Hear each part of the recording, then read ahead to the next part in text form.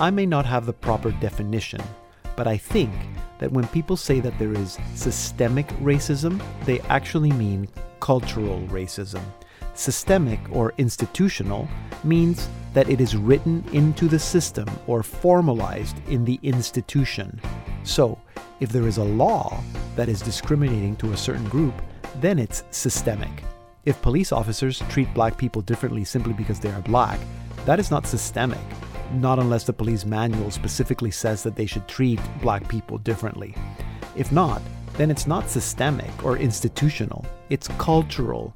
If police departments have general attitudes that are racist, that is a cultural problem, not a systemic problem. In fact, I would argue that the very fact that a police officer can be tried in court and found guilty of racist behavior proves that the system is not racist.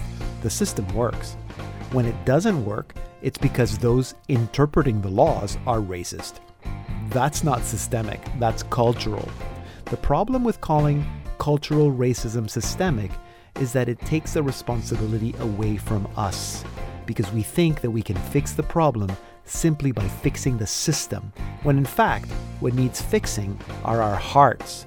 That is why the U.S. Conference of Catholic Bishops' document about racism is called Open Wide Our Hearts. It says that what we need is a conversion. Where there are bad laws, let's change the laws. But where there are hearts that need to change, let's pray for and work towards conversion. I'm Deacon Pedro, and this is the Salt and Light Hour.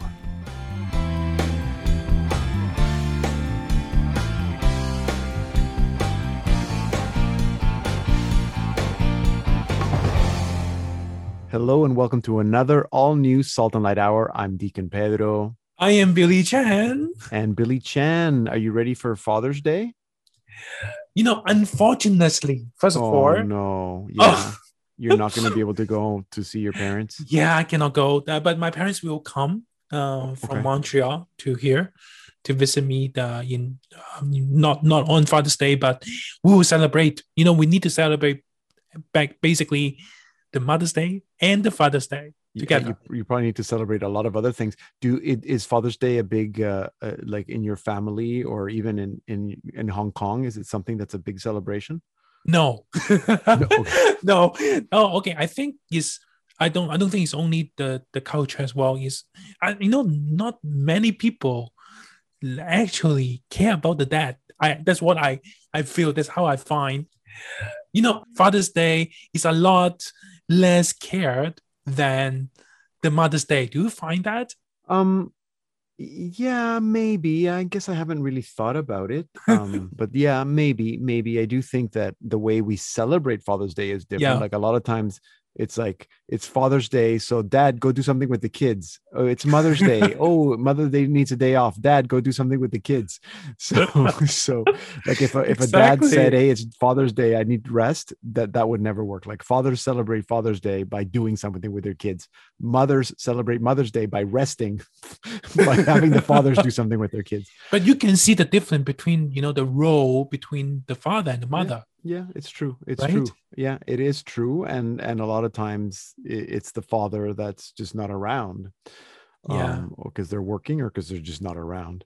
But anyway, okay. Well, I hope that you do get to see your parents this summer now that it's possible. Yeah. Today, Sister Marie Paul is going to be back to talk to us about more great film dads. So she's still talking about father figures in film. And it's a special because this weekend is Father's Day, but she's been doing it the whole year because it's the year of St. Joseph. So that's going to be in about 10 minutes. And then, Billy, you have a question. Yes, it's about the father as well. So we are going to talk about that. Okay, a question about the father. Okay, or about fathers. Church for Dummies, yeah. Okay, Church for Dummies. So that's in about 15 minutes or so. Okay, so Billy, have you been to any World Youth Days? Never.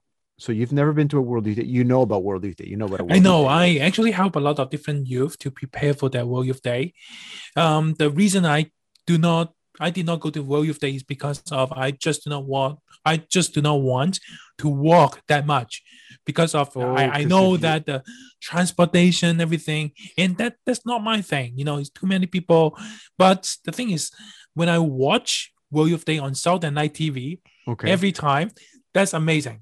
That's amazing coverage. I'm just can I explain to our listeners why you don't want to walk too much? Sure. So Billy has I don't know. I don't think of you as having a disability, but I guess technically you have a disability. Yeah. You can walk, and I've seen you walk with a cane, but I know you don't need a cane to walk. But I think you should go anyway because there are ways around. So if there's things that you don't want to do because it requires walking, you just don't do those. But you can still, and there are. I think World Youth Days nowadays have enough. Supports, you mean? Yeah, enough supports or facilities for people with disabilities so that they can participate, because otherwise it's not fair, because then it's a whole bunch of people with disabilities that can't participate in World Youth Day. Anyway, but I'm glad that you watch World Youth Day on Salt and Light TV and all those events. Do you think that if you weren't concerned about walking, would you go to a World Youth Day? Do you think it's important for Catholics to go to a World Youth Day? I will definitely go to World Youth Day if I do not have the disability. The reason is this. First of all, I find that this is what I see it from the youth that I help. Yeah. When after they went to World Youth Day, they are basically they are on fire after World Youth Day. Yeah. They love being served in church. Some of them change. Yes. Completely.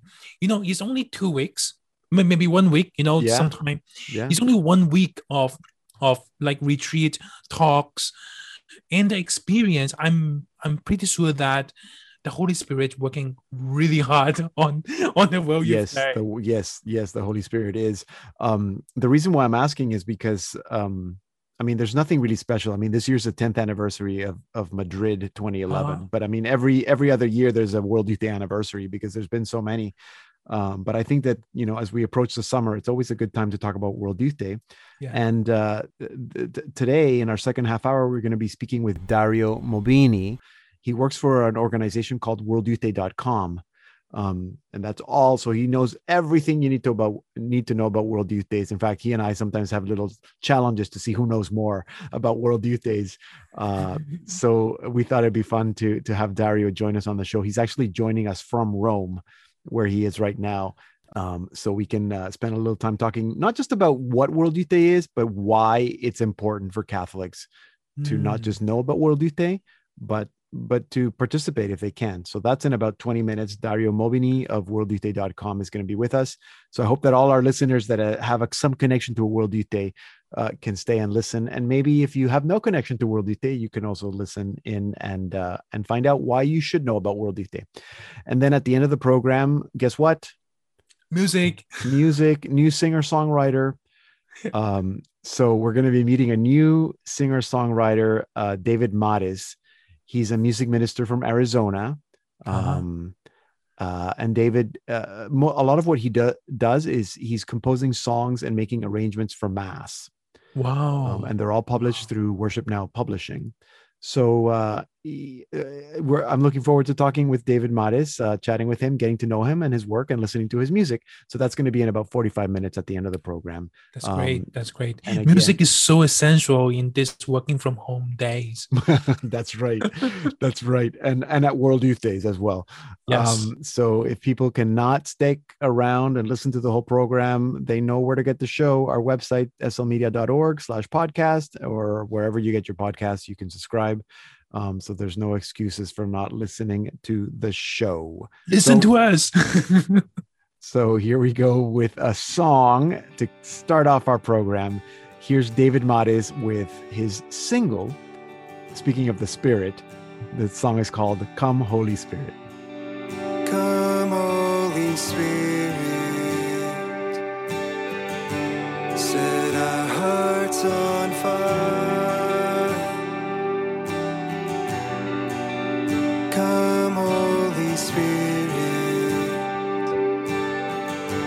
set our hearts on fire.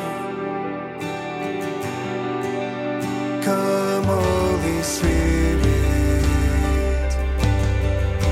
set our hearts on fire. Come Holy Spirit,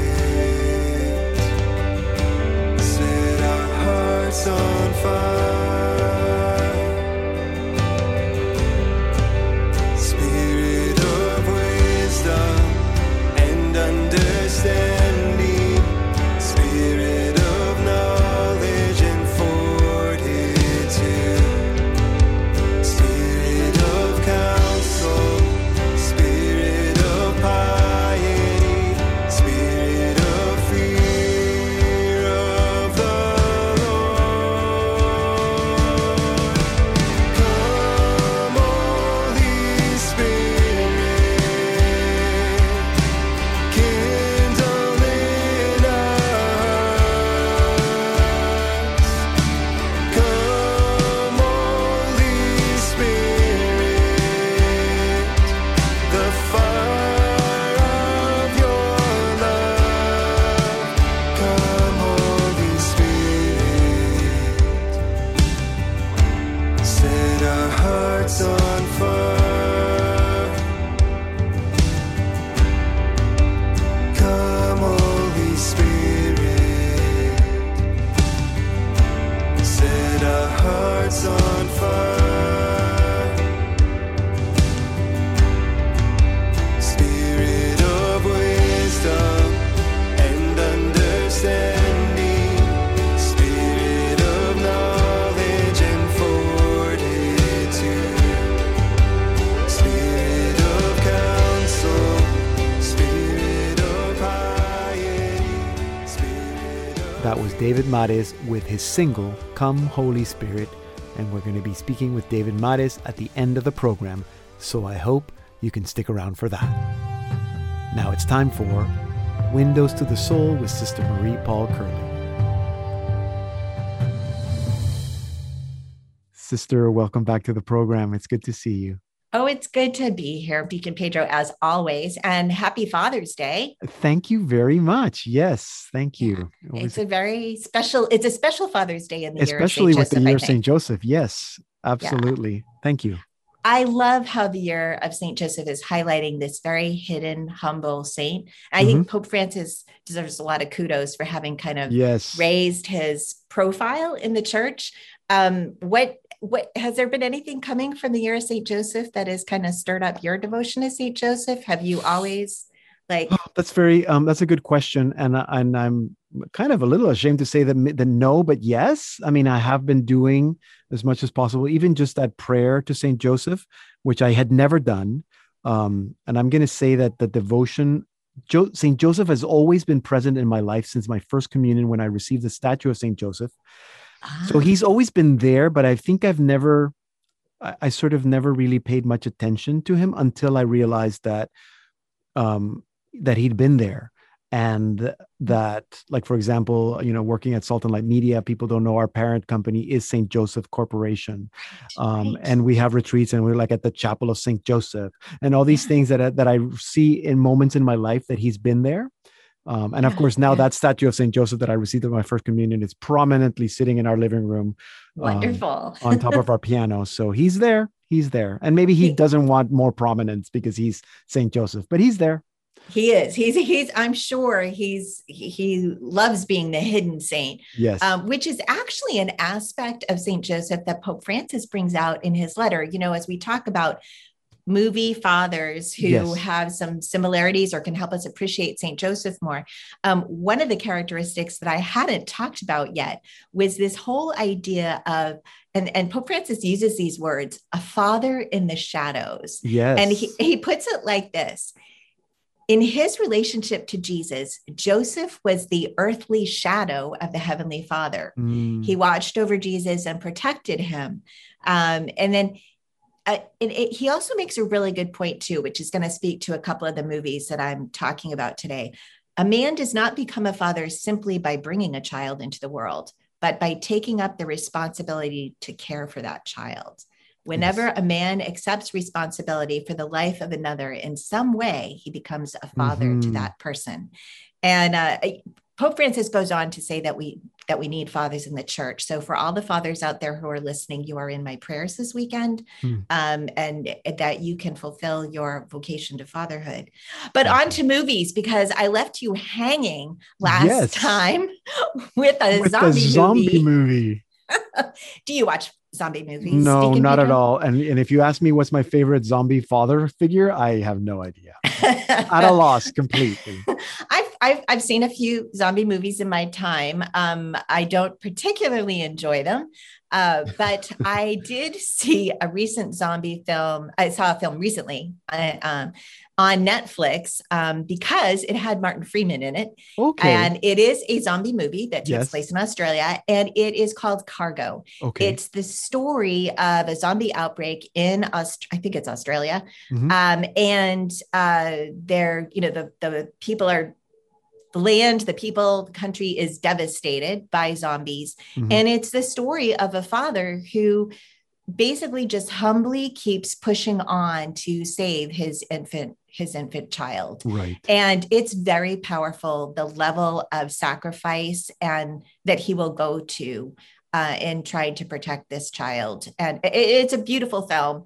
If you can put up with the zombies. So Yes. it's really Okay. not for everyone, but for our maybe our teenage audience, or maybe the people in this audience who enjoy zombie films, that's a possibility. Yeah. So protector.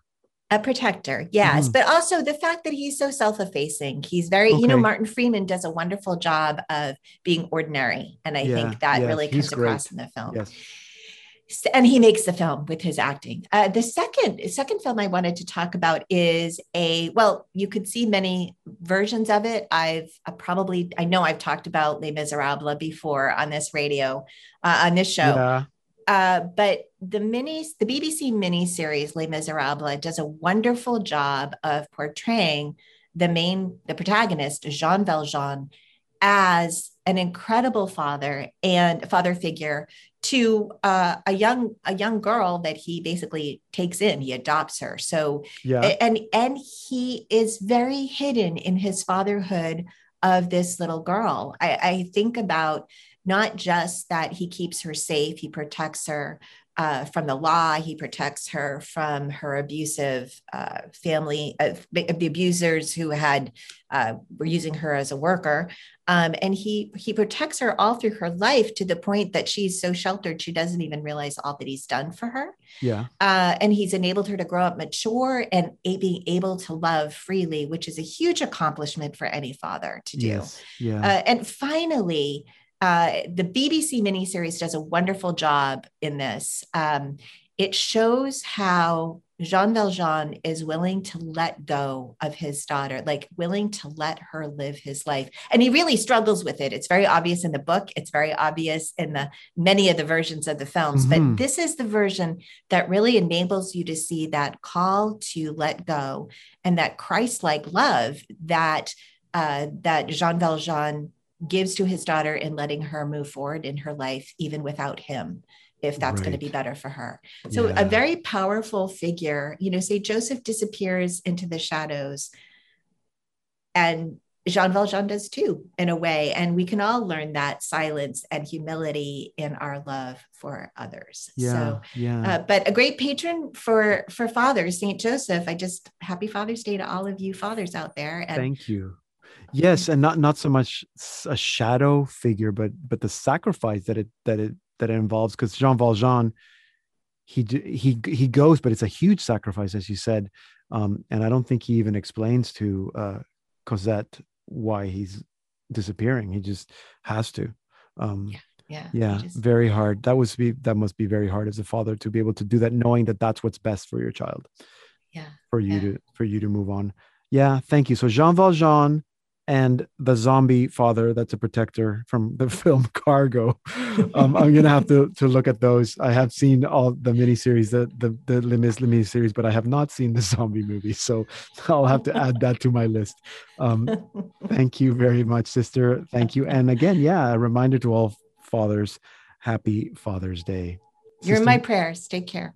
Thank you, Sister Marie Paul Curley. She is a member of the Congregation of the Daughters of St. Paul, and you can follow her at Sister M. Paul and read her blog at windowstothesoul.wordpress.com. Hello, I'm Dale Ahlquist of the American Chesterton Society, that Chesterton guy, and you're listening to the Salt and Light Hour with Deacon Pedro. I'm Deacon Pedro. The Salt and Light Hour is available as a podcast wherever you get your podcasts. Just search for the Salt and Light Hour Catholic podcast, and you can take the show with you wherever you go. Now it's time for Church for Dummies. with Billy Chan, who has a question about fathers, you said? Yes, about father. I have a lot of godchildren. I have a lot of them, and I get and it. I am actually the godfather. So it's about me. Okay, it's about me. Now the question is this.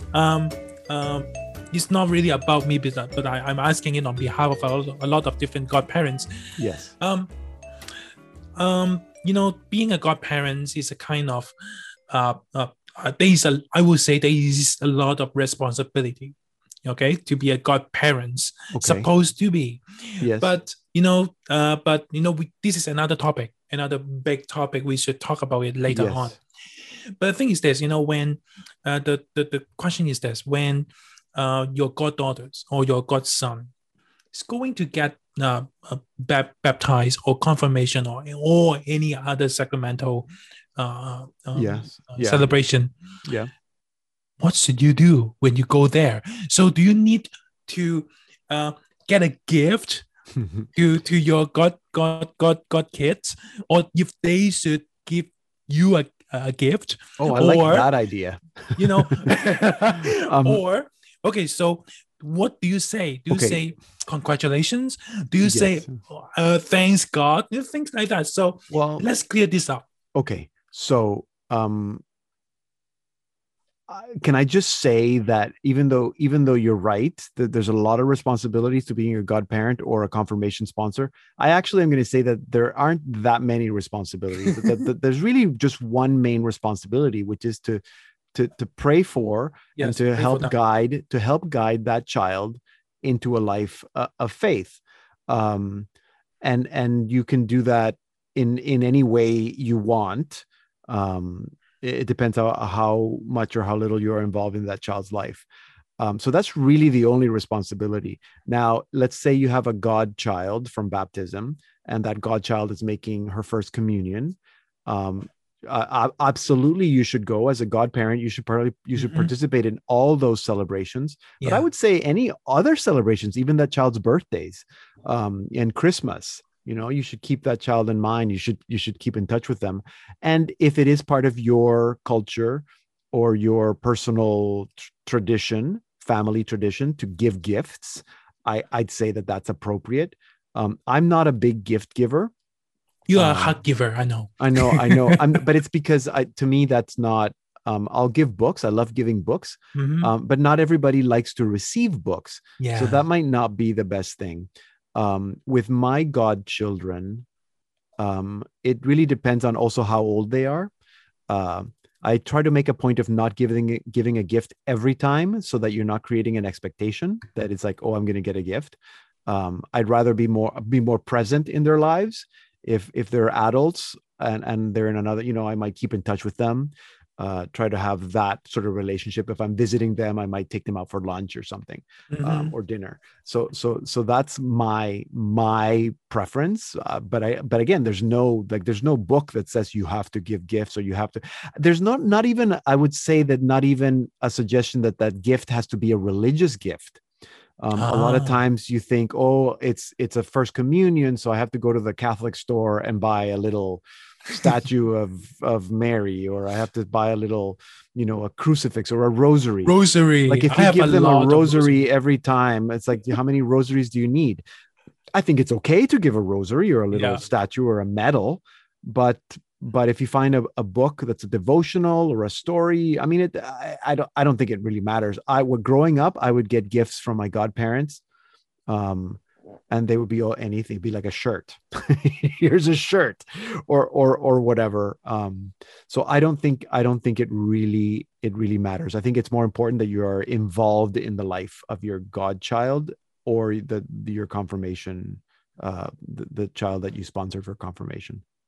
Does that help? Oh, Is that what you're asking? that's good. So what do you say to them? So for example, when they get their confirmation, Okay, and do you so- say congratulations? Do you yeah, say yeah, you can say congratulations. Uh-huh. You can. I think that because as a godparent or confirmation sponsor, your role is to guide that child into a life of faith. or Mm. I think you should be able to be comfortable to talk to that child about faith. Yeah. So if you can't say God bless you, or if you can't but get a card that says, may God be with you, or write something, a prayer or something, then maybe you should think twice about what your role as a godparent is. So offering a prayer or a scripture passage, I think all those things are appropriate. I will, Okay. if I'm buying a card, I Mhm. will always buy a religious card. It's not going to be Yeah. just a Hallmark card that says happy confirmation. It'll say, Mm. may the Lord enlighten the eyes of your heart that you will come to know the hope to which you're called, or something like that. Okay, so this is another question about an ordinary friend that always asks me like that. Some of them are not even Catholic, and Mm. some of their friends basically asking them to witness Yes. a baptism of their son, Yes. or of what's their role? What should they do? And they were just lost. They're, and I hate to say this, but if they're not Catholic, they actually do not have any responsibilities in that child's life. When you're baptized, you need at least one godparent. You can have as many as two, one male, one female, but you only need one. But then you can have 15 witnesses. And that's usually reserved. That's something that the church created so that you could include people who are not Catholic, because for some families, that's just the reality. Yeah. But that witness is just there. I mean, they're not really even witnessing anything. They're just there. I think it's more of a gesture to include someone that might be meaningful in your life. A cousin or a family friend that's not Catholic, but really that person does not have any responsibility. And I mean, they can offer something religious if they're Christian and not Catholic, but they don't feel that they shouldn't feel that they have to. Okay, so they can still go. It's a celebration, right? This is just like a party, right? But in a Catholic manner, in a church, and to celebrate with them, just walk with them. Did I say it right? Yeah, I think so. And I think that as parents, if you invite someone who is not Catholic to be a witness at a baptism, they can't be sponsored for confirmation, but they can be witnesses for a non-Catholic witness or a Christian witness, I think. For baptism, you should explain to them what it means, what it is. I mean, they have to, I don't know if they have to, as witnesses, go to the sacramental prep. Godparents do have to go, so that they at least understand what's happening and don't feel excluded with all the sitting and standing and kneeling and other things, other Catholic things that might be happening. Wow. Okay. So it's just casual. You just go, be with them and celebrate. That's it. Yes, and it's an opportunity to evangelize to them as well. Thank you, Deacon Pedro. You're very welcome, Billy Chan. Billy Chan is a youth minister and a web builder. You can follow him at bjoechan.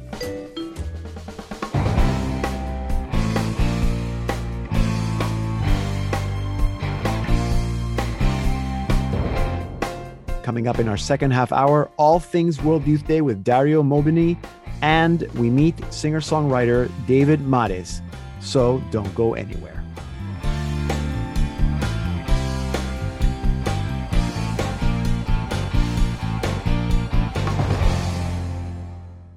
Welcome to the Salt and Light Hour Part 2. I'm Deacon Pedro.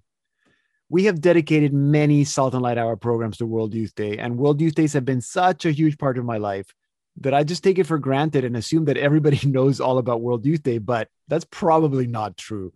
I mean, you may know that World Youth Days were started by St. John Paul II so that he could gather together with young people. His first gathering was at St. Peter's Square on the eve of Palm Sunday in 1984. Fast forward 37 years, and World Youth Day has become one of the largest gatherings in the world. It is the Olympics of the Catholic Church. But is it necessary for Catholics? Do you even need to know anything about World Youth Day? Dario Mobini would argue that you do, and he's going to tell us why. So joining us now from Rome, actually, is Dario Mobini of worldyouthday.com. Dario, it's so good to have you on the program, and it's so cool that you're in Rome. Yeah, no, thank you for having me, Deacon Pedro. It's awesome. The first moment I had a chance to come to Rome and, visit with some of my friends after being in lockdown and, these closures and Yes. these times that have been difficult. It's such a blessing to be back with friends and reconnect, And that's reconnect. really what World Youth Day is, right? I mean, reconnecting with the Yes. mystical body of Christ as we're all moving towards, eternity with God in heaven, right? Exactly. And I'm sure that, I mean, you're not just in Rome visiting friends, you're also doing some schemings for World Youth Day to see what's happening. For worldyouthday.com, can you tell us a little bit about what is worldyouthday.com? Like, what is the goal of the organization?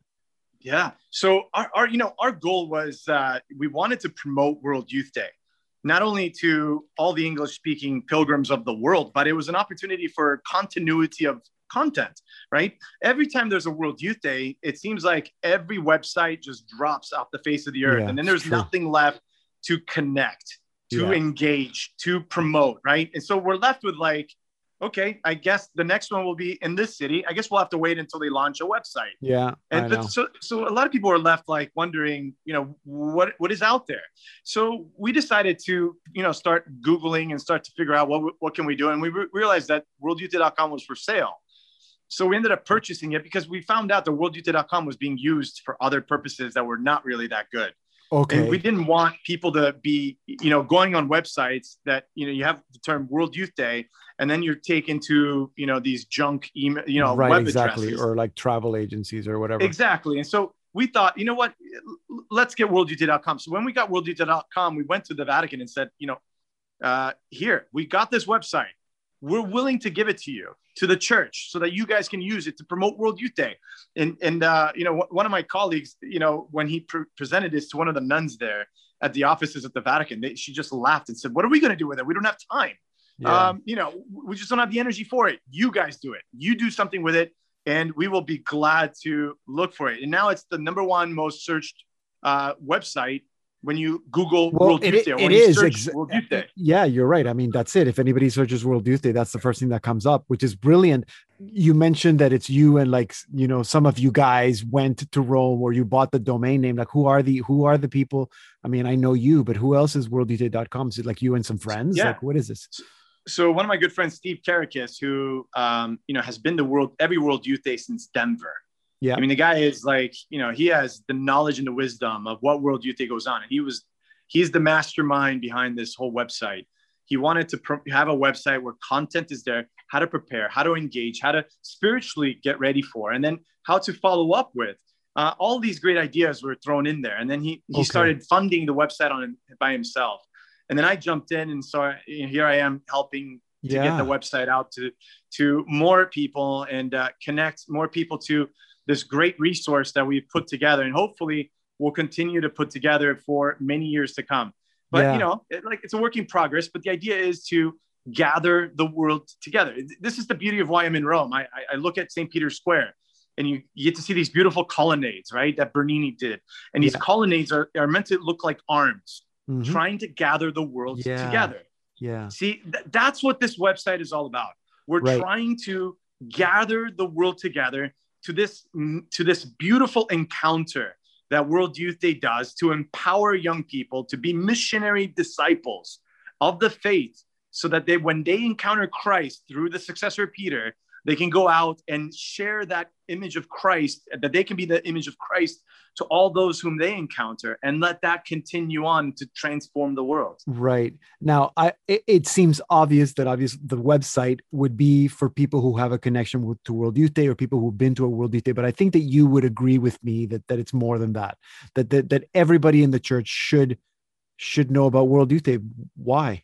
What is it about World Youth Day? Because there's something about World Youth Day that we sometimes forget. We oftentimes place the young church, and we look at them as like, they're the future, or they can't contribute.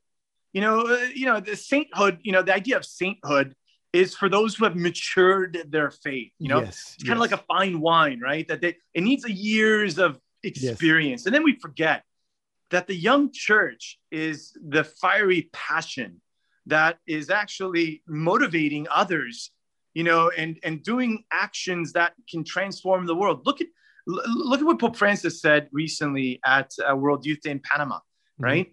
You're not the future, you're the now. Yeah. Like what you are doing, what you are saying is transforming the world. What you are saying and what you're doing, people are paying attention to. And it's not that we are ignoring the young church. I feel like the young church is just sitting isolated, waiting for an opportunity to actively participate, to actively engage in the life and the mission of the church. We're putting them aside and we're telling them that they're too young, but in reality, they have something to contribute. They have stories to share.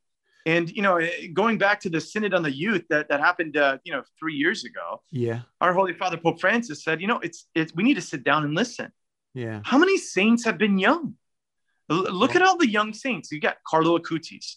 Yes. You got Blessed Pier Giorgio Fossati. You got, lots. Saint Therese, Saint Maria Goretti. Saint Philomena, right? You got Saint Francisco and Jacinta. They're saints for a reason. Well, we forget even Mary was a teenager when she was called Jesus at 33. I mean, that's still World Youth Day age, right? So would you say, for someone who will never get a chance to go to a World Youth Day, would you say that it's still essential that there's something about World Youth Day that should be essential to everybody's faith?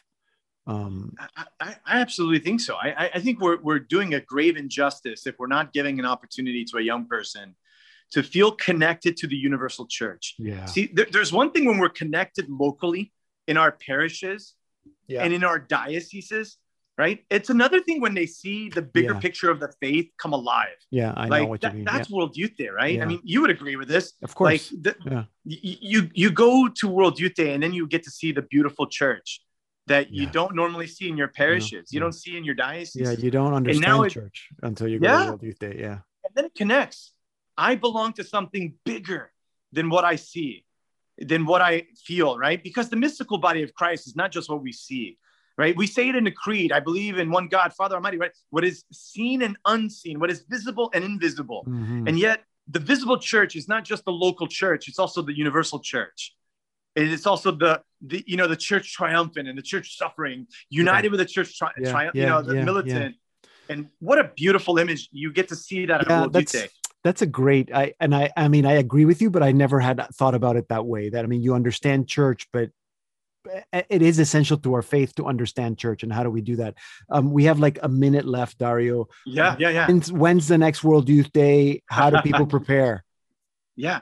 Great question. In a minute, it's kind of tough to answer that. But, so the next World Youth Day will be held in Lisbon, Portugal in 2023. Now, the Holy Father postponed it one more year so that hopefully our whole world can heal, right, properly. And I would say the best way to prepare is start having a conversation with your parish priest. Have a conversation with your local youth director, youth minister. And then make that become the starting point that leads to the diocesan director, the local bishop, right? Start having a conversation. We want to unite together. The Holy Father is welcoming the youth of the world. He's invited the youth of the world to gather together to encounter Christ, and not only through him as the successor of St. Peter, but also through the Blessed Sacrament, the Holy Eucharist, right? The what unites all of us together at the Holy Sacrifice of the Mass. And yet it is that call of Christ Jesus to come follow me, that World Youth Day echoes. And I hope that everyone in Canada, particularly for those who are listening in, right, that you would have an opportunity to have that beautiful encounter. The church welcomes you, and the church calls you by name to come to this amazing encounter that will happen in Lisbon. And with Our Lady, we will make haste, right? Oh, I was waiting. Ends of the earth. I was waiting to see if you're going to make that connection. So I'm glad you did. That's the theme. So the theme of World Youth Day 2023 is Mary went with haste. So let us all hasten to get prepared. And thank you for that advice. Get connected with your pastor, with your youth minister, with your diocesan youth director. And that's the best way to go. Dario, we got to leave it there. I know there's so much, but this is why we do a weekly show. We will be talking about World Youth Day a lot between now and August 2023. Dario, thank you so much. Enjoy Rome. Don't eat too much pasta, and we'll connect when you get back. All right. Sounds good. Looking forward to it. God love you, buddy. Dario Mobini is the editor-in-chief at worldyouthday.com. You can find out all about what they do and all about World Youth Days at that website, worldyouthday.com. If you missed any part of this conversation or to listen to it again, visit us at our website, slmedia.org. And here now is David Mares with his setting of Psalm 116, I will take the cup of salvation. I will take the cup of salvation and call on the name of the Lord. I will take the cup of salvation and call on the name of the Lord. How shall I make a return to the Lord for all the good He has done for me? The cup of salvation I will take up, and I will call upon the name of the Lord. I will take the cup of salvation and call on the name of the Lord. I will take the cup of salvation and call on the name of the Lord. Precious in the eyes of the Lord is the death of His faithful ones. I am your servant, the son of your handmaid. You have loosed my bonds. I will take the cup of salvation and call on the name of the Lord. I will take the cup of salvation and call on the name of the Lord.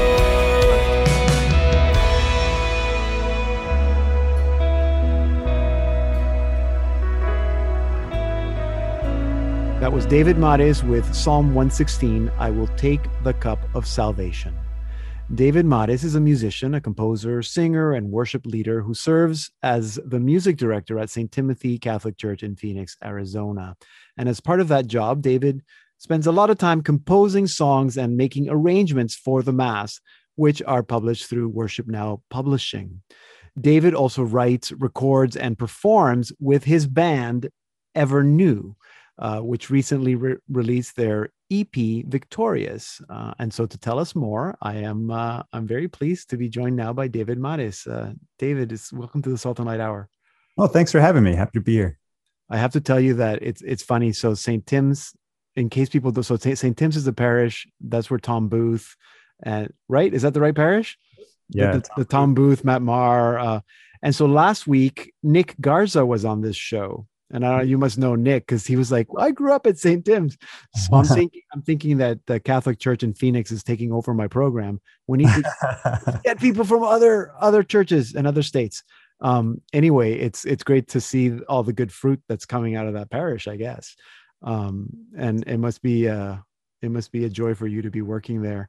Oh, I love being there. It's a community that's on fire for the faith. That's for Amen. Sure. I know. but let's not talk about that yet. I'm curious to know what it was like for you growing up. Did you grow up in Phoenix? I'm presuming a Latino family. Tell me about that. I grew up in Colorado, actually. Okay. In the mountains just outside of Denver. Beautiful.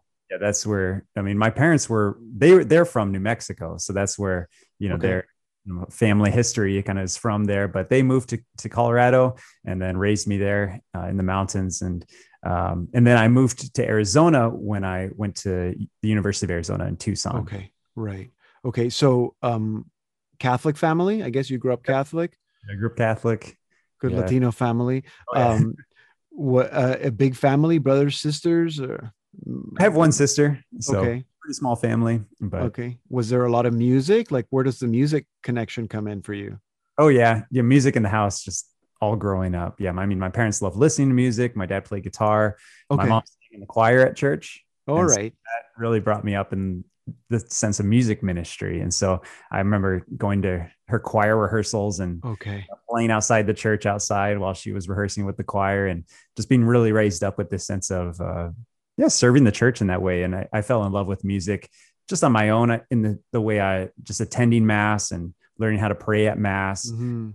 But also a lot of that was their own service and their own love of music. Right. Yeah. Yeah. Wonderful. Did you, I mean, I know that you learned to play drums and keyboard, right? Growing up, is that something you wanted to do, or did your parents kind of sort of make you? I remember I wanted to learn piano, but when I started getting into it, it was Yeah. I know. not too exciting as a little kid. trying to You and learn everybody else. scales Yeah, I and- know. Yeah, but then I remember my piano teacher at the time, her husband taught drums in the garage. Oh, And fun. so I remember hearing drum lessons during my piano lessons and thinking, wow, that sounds so much more fun than what I'm doing right now. And so that's when I started learning drums and all through school. I was in drumline, jazz band, all of that. Oh, good. I even did drumline at University of Arizona. Oh, fun. So, yeah, That's then fun. yeah. Is it true that you won a guitar in a raffle and that's how Yeah. guitar started? That's crazy. Yeah, I did. Yeah, that was I even when I was putting my number in, my name in for that raffle, I remember Yeah. thinking, Lord, if just praying, Lord, if you want me to win this guitar, I'll learn how to play it. That's like, it's almost like, and then I got the call, the next day, you won it. It's like, well, I promised the Lord I'd learn how to play it. And so I always grew up with a guitar around the house, but my dad just had acoustic guitars and they're a little bit harder to learn, a little bit more. Oh, so this was an electric. This was an electric guitar. Yeah, that is harder. At least you didn't say, God, if I win this guitar, I promise that I will dedicate all my music to you. Were you doing that already? Were you already thinking like, I want to do music ministry? Like, was that a thing for you? At that time, I think I was more middle school age. Okay, Yeah, I so didn't you were really that have a young, sense of Okay. really wanting to yet. But then that's when I started, being asked to, hey, well, now that I know how to play guitar, they started asking me, can you play for the youth group? Can you play for this? We're starting a teen mass. Can you play for this teen mass that we're starting? And, things like, so that's when I started getting into the music ministry from there. So when did you studied music, right? But I think you also studied engineering. So when did you decide like, I want to do the music thing and not the engineering thing? Well, I always loved music, especially in high school. I really felt that call to serve in music ministry. Yeah. It was almost like engineering was a backup plan for me. I just knew that I knew that I had to study engineering in order to do engineering, but in my heart, I just knew that music was my first love, that I really felt called to do.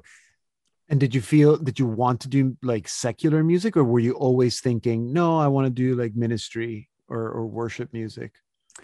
Primarily it was ministry. Yeah. I love secular music. I just, of course. I love so many types of music, and I love playing, so many different types of music, but really in my heart, it was music ministry. I really felt that call on my heart. So I know you have a band, Ever New, but I'm kind of a little sort of not sure. Is there more like David Mares, the band? He wants to do record and lead worship with the band, or because it really seems to me that the work you do at the parish is kind of where your heart is, like especially those compositions, and you're putting out psalms. I mean, there's so many settings, and you're helping music ministers do their craft. Do you see that that's kind of the core of your ministry? Yeah, definitely. Yeah, especially as my role as a music director at the parish, I really, really serving all of the different ministries at the parish, whether that's, Life Teen or our men's, women's ministries, even at our school, helping with their school masses. I just love all of the aspects of that ministry, and really community is really important. And that's actually where the band came out of. It was all members that we were, serving for retreats together. And we started writing together, and that's where the band came out of. So really it's almost an extension of this, so it's, do you really see that there's a need for that kind of formation for parish musicians? Oh, definitely. Yeah. That's something I'm very passionate about. It's, there are certain musicians that have come up through our music ministry, even now that I meet with and teach them things about liturgy, about ministry, right? Serving, pastorally, how to serve pastorally, things like that. And we meet and talk, and that's something I just really love passing on and sharing. That's interesting because people, if somebody wants to be a youth minister, they can go and get a degree or a diploma in youth ministry. I don't even know if you can do like a diploma in liturgical music. I suppose you could specialize in liturgy or something like that, but I don't even know if that exists. Yeah, there's liturgy, there's like a sacred music degree, but a lot of those specialize in more the the sacred music. They also this is a very specific sacred music pieces that you learn on organ or singing. And but there's all of the aspects of being a music director that's so diverse, all of the different ways that you have to serve. It's I love just diving into all of that and passing all of that on. Especially the pastoral side of that, how to serve people. That's wonderful. That's such a unique calling, I think, and an important one. And it's good to know that even though you're doing great work with the band, that it's sort of really rooted in this other more important work that you're doing in the parish, and as a formator, as a teacher. David, that's all the time we have, but I'm really glad that we got to meet. I really, really like the music. The album that you put out with the band, Victorious. Yeah. Is that the first EP that came out of the band? Yep. Yeah, that's our first EP. So are you hoping to do more? Is there more music? I know you're writing liturgical stuff, but are you writing more music for the band? Yeah, we are. And that's something we're hoping to every few years to release another album or EP. That's part of our promise, even as our name, Ever New. We have to the promise. We're going to stay ever new, even ourselves. Ever new. So we're going to just keep writing together and keep producing music together. That's good. That's a good to know, because it's a good excuse to get you back on the show and we can get more of your music. David, again, good to meet you. Thank you for what you're doing. I really have to go to Phoenix now and go to Mass at St. Tim's. Sure. You're always welcome. So one of these days, God bless, and keep up the good work. Well, thank you. Yeah. God bless as well. You can find out more about David Mares and his band Ever New at his website, davidmaresmusic.com. It's Mares, M-A-R-E-S, davidmaresmusic.com. I'll put that link on our site so you can find it easily. And to listen to this interview again or to hear the rest of the program, go to our website as well, slmedia.org/podcast. Here now to take us out is Ever New with All Glory Be to God from their album, Victorious.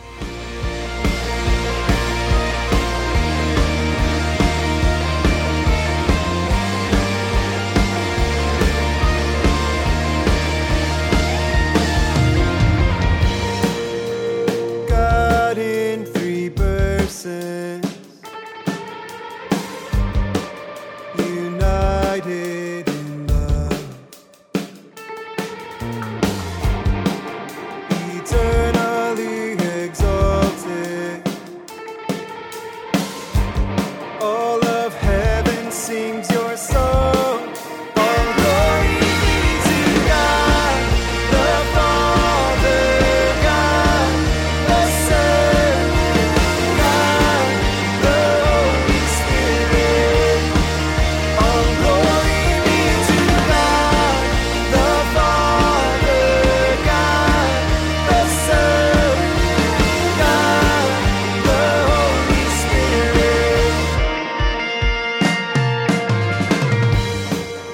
listening to David Mares and Evernew with All Glory Be to God from their album Victorious.